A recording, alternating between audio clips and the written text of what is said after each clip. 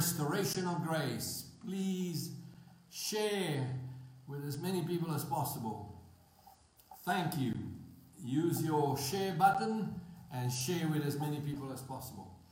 We started last week a new series on the Constitution of the Believer, which is based on my latest book, which is only in Italian for the time being, but I have someone that is going to translate it in English, so soon it will be available in English. Hallelujah. So, 23 basic articles on the true Christian creed, which transcend any form of tradition or religionism and which can help us filter all that is non-biblical and non-scriptural in the religionism of the church these days. All the doctrines and creeds and declarations and ways of thinking and ways of teaching that somehow bring a different type of understanding from the basic grace and love of God. So it's a constitution that supersedes every other law, the Constitution of South Africa says that if the law that is passed by Parliament does not adhere, does not submit, does not line up with the Constitution of the country, then that law must be changed.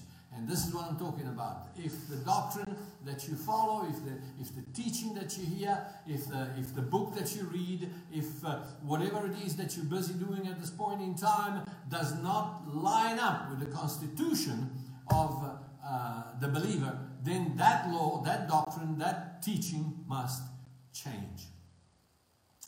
Amen. And so, obviously, this is my point of view. This is what I have written. 23 basic articles taken from this book, and I invite you to investigate the scriptures, to filter the scripture, to filter whatever I say in the light of the scripture. And if it doesn't fit, then throw it away. But at least give me the benefit of the doubt. Take away the blinkers. Take away those religionistic blockages that stop you from seeing Christianity in its beauty, in its simplicity, the real way it is. So, let's carry on. Now, it's a constitution, it's a book created to evaluate doctrines, listen to sermons, watch videos, read books, and receive any other form of teaching in the light of the truth that sets us free. Today, the fourth article of the Constitution. Redemption is universal, but salvation is personal. Romans chapter 10 and verse 13. Anyone who calls on the name of the Lord will be saved.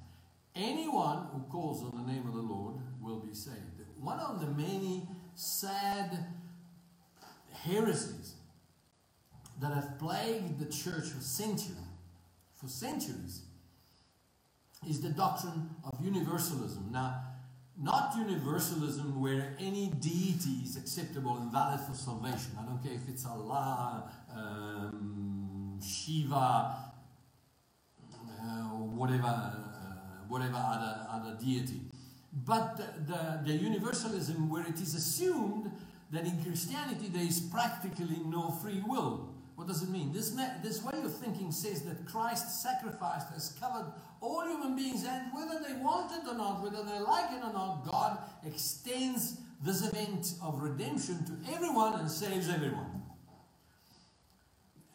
No, because the backbone, the core of love, it's freedom of choice.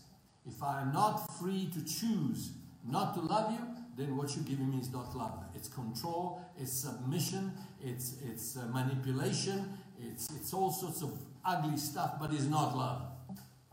So, let's define these two events. According to Romans chapter 3, verse 22 to 24, this is what it says.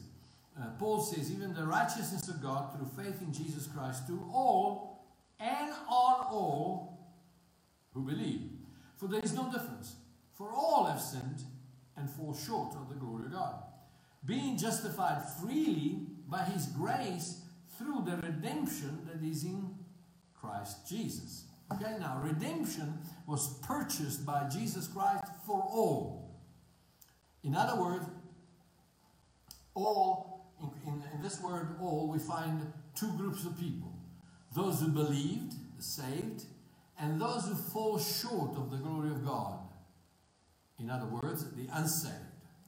And here we have the wonderful revelation that Paul gives us in these verses. All believers, all believers and non-believers, saved and not, justified and not, all are freely pardoned through the redemption that is in Christ Jesus. Sinners and non-sinners, short of the glory of God or full of the glory of God, all have been redeemed. Now let's look at Hebrews chapter 9. Hebrews chapter 9 and verses 11 and 12, and this is what it says. Hebrews 9, 11 and 12. It says, Christ came as a high priest of the good things to come, with the greater and more perfect tabernacle, not made with hands, that is not of this creation. Okay, now watch. In the Old Testament, and when I say old, I mean old, because it is actually the letter to the Hebrews that declares that the Testament has old. The Old Testament has passed away. It's gone. It's ready to be discarded. It's not in force anymore. Don't come and bring me an obscure verse from the prophet Zechariah that says this. That doesn't interest me. It interests me from a point of view of information, from a point of view of education, but it doesn't interest me from a point of view of revelation, because it's not spoken to me. It's spoken to Israel. Old Testament up to the cross is spoken to Israel.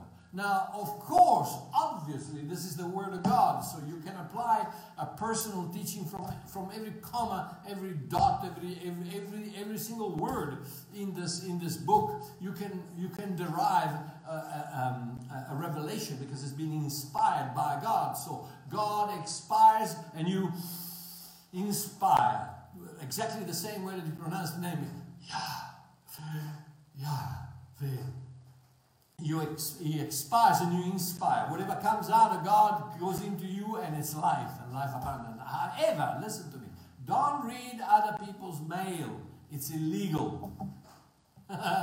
Your mail starts at the cross. When Jesus says it is finished, the veil rented, God came out of the Israeli tabernacle made with hands and went out into the tabernacle of David, which was open to everybody.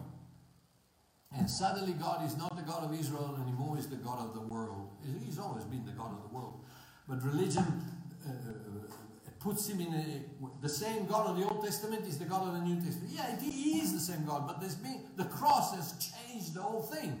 The cross has started what is called the New Testament. So please concentrate on the New Testament. Leave the Old Testament for another day. So he says, 11 and 12.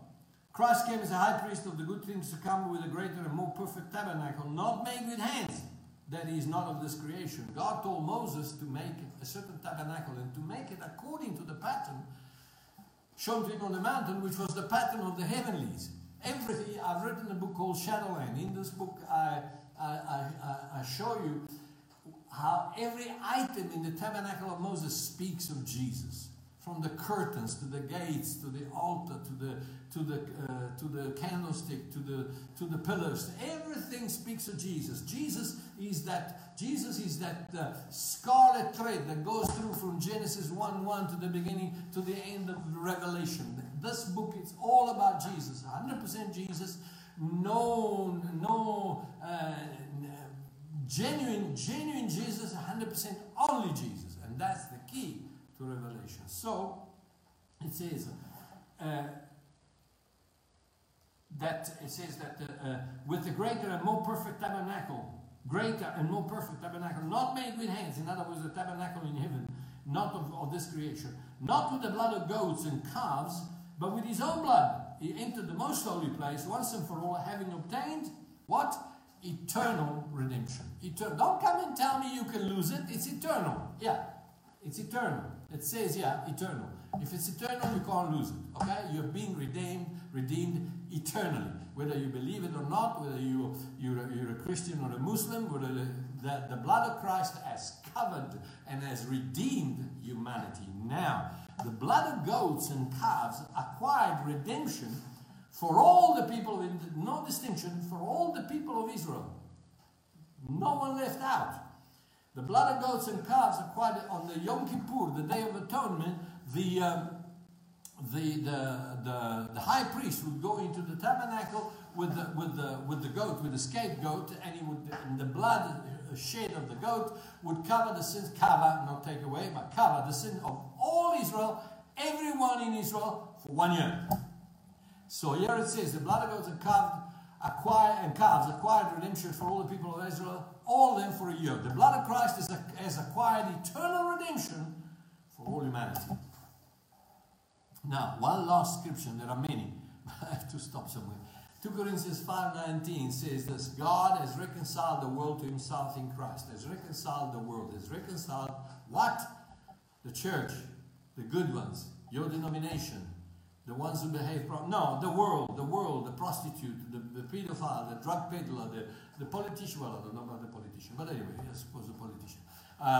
The world, the whole world. God has reconciled the world to himself in Christ, not imputing their trespasses or their sin to men, and has committed to us the word of reconciliation. In other words, the two elements of this equation is God has reconciled, and then you will see that in verse 20, Paul says, now I beg you, reconcile yourself to God. Grace reconciles, faith receives that reconciliation.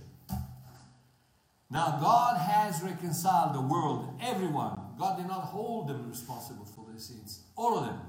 God has redeemed humanity, all of them, everyone. In verse 15 of Hebrews 9, this is what he says. He says, for this reason, he is the mediator of the new covenant. Note, it doesn't say that the modern covenant. It says the new covenant. Why? Because the old one is finished, past, gone, obsolete. Is the mediator of the new covenant by means of death for the redemption of the transgressions under the first covenant, that those who are called may receive the promise of the eternal inheritance. Eternal inheritance. Oh man, I tell you, clearer than this, I don't know. It's eternal redemption, it's eternal inheritance. Who receives an inheritance? Sons. So your sonship is eternal. Not taking it away, not losing it, no nothing. It's eternal. The word mediator is clearly significant of the necessary existence of two parts. Mediator. Medium, in between, medium, mediator. A broker has no meaning alone. Just as Paul says in Galatians 3:20, he says a mediator does not mediate for one only, but God is one. Now, why did the apostle feel the need to add the phrase, but God is one? Because in drafting the original covenant with Abraham, the father of faith, God does not seal a covenant with man, but stipulates it with himself. But God is one. Hebrews 6:13, watch what it says. Hebrews 6:13, when God made a promise to Abraham, because he could swear by no one greater, he swore by himself. By himself. God didn't make a covenant with Abraham, he made it with himself. Mediator, but God is one. Mediators two in the Old Testament, but in the New Testament is one, because God made the picture of Abraham, the father of faith. God put him to sleep. Abraham went to sleep. He had no part in this covenant. Abraham was sleeping, just the same way that Adam was sleeping when God created Eve. Thank God. Otherwise, most probably Adam would have said, hey, I like this. Can I have 6 instead of 2? Or whatever. That's mine. It's okay. It's mine. And then God put to sleep Peter, James, and John. Why? Because what would they have prayed in the Garden of Gethsemane while Jesus was struggling, sweating blood? What would they have prayed? Father, save him. And God says, look, we're wasting time here because this has to happen. So don't pray. I tell you what. Go to sleep. And they slept. And so, when God made the promise to Abraham, since he could not sway by himself, by one greater, he saw by himself. The man Abraham was sleeping. So here comes the second half of the equation. God redeems everyone, but in order to take advantage of the benefits of this redemption, in other words, to receive salvation, you have to believe. And this is why Romans 4:3 confirms, indeed, what does the scripture say? Abraham believed God, and it was imputed to him as righteousness. In other words, the covenant was made between God and God.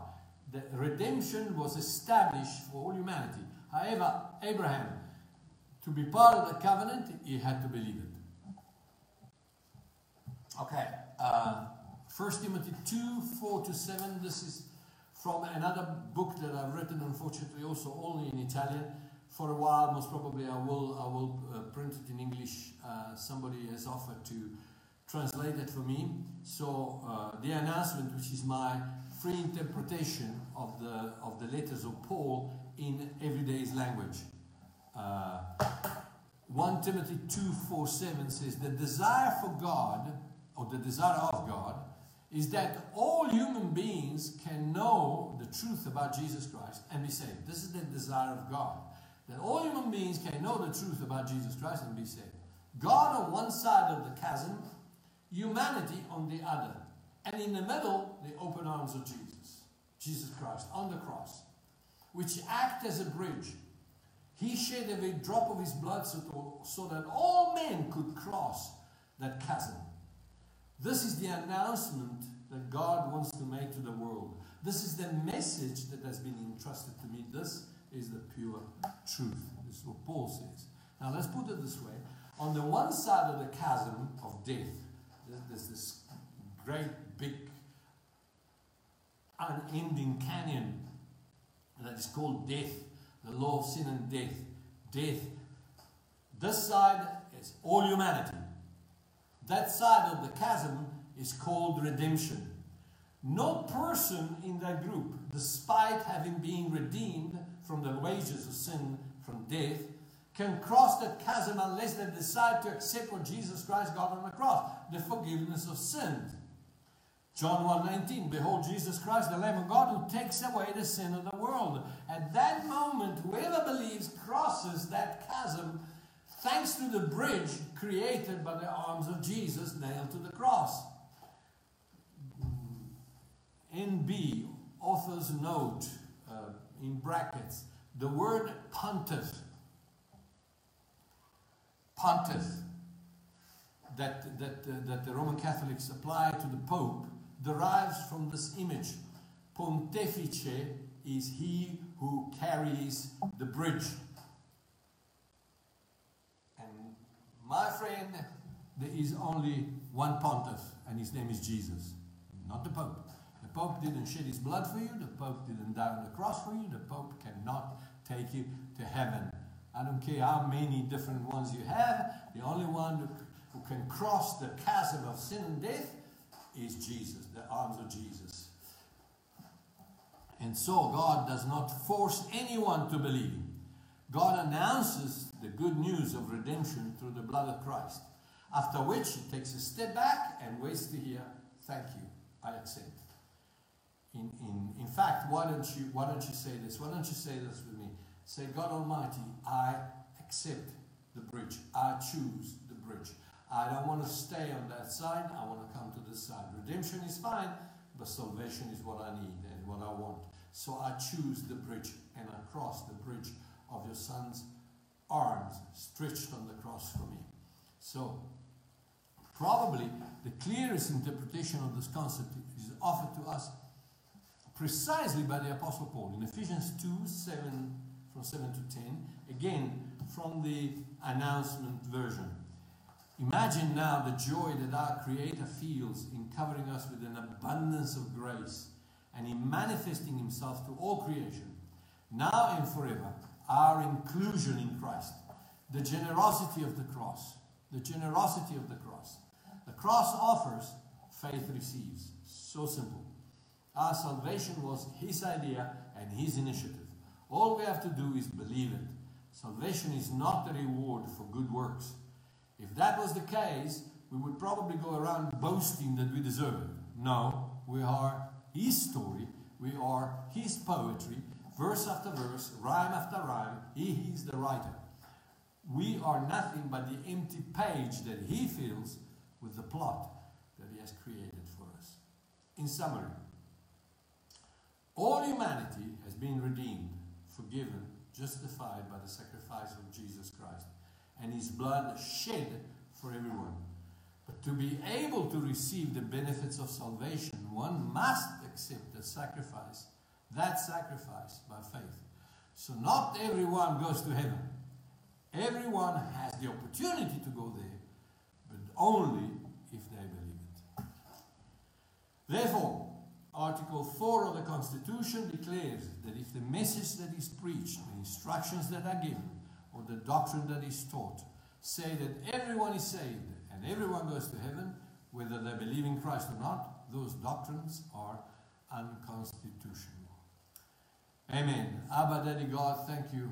Thank you for this time together. Thank you for loving my brothers and sisters so much that you have indeed shed every drop of blood in your body to create that bridge between redemption and salvation, that chasm, over that chasm of sin and death, so that we don't have to die, we don't have to perish, but we can have everlasting life. And so I pray that everyone who doesn't know you right now, you will say with me, I choose the bridge. I want to cross over. I choose the bridge. Amen. Thank you, Father God. I bless you with health. I bless you with strength. I bless you with peace. I bless you with joy. I bless you with life and life abundant. A big hug. See you tomorrow for Article 5. Amen.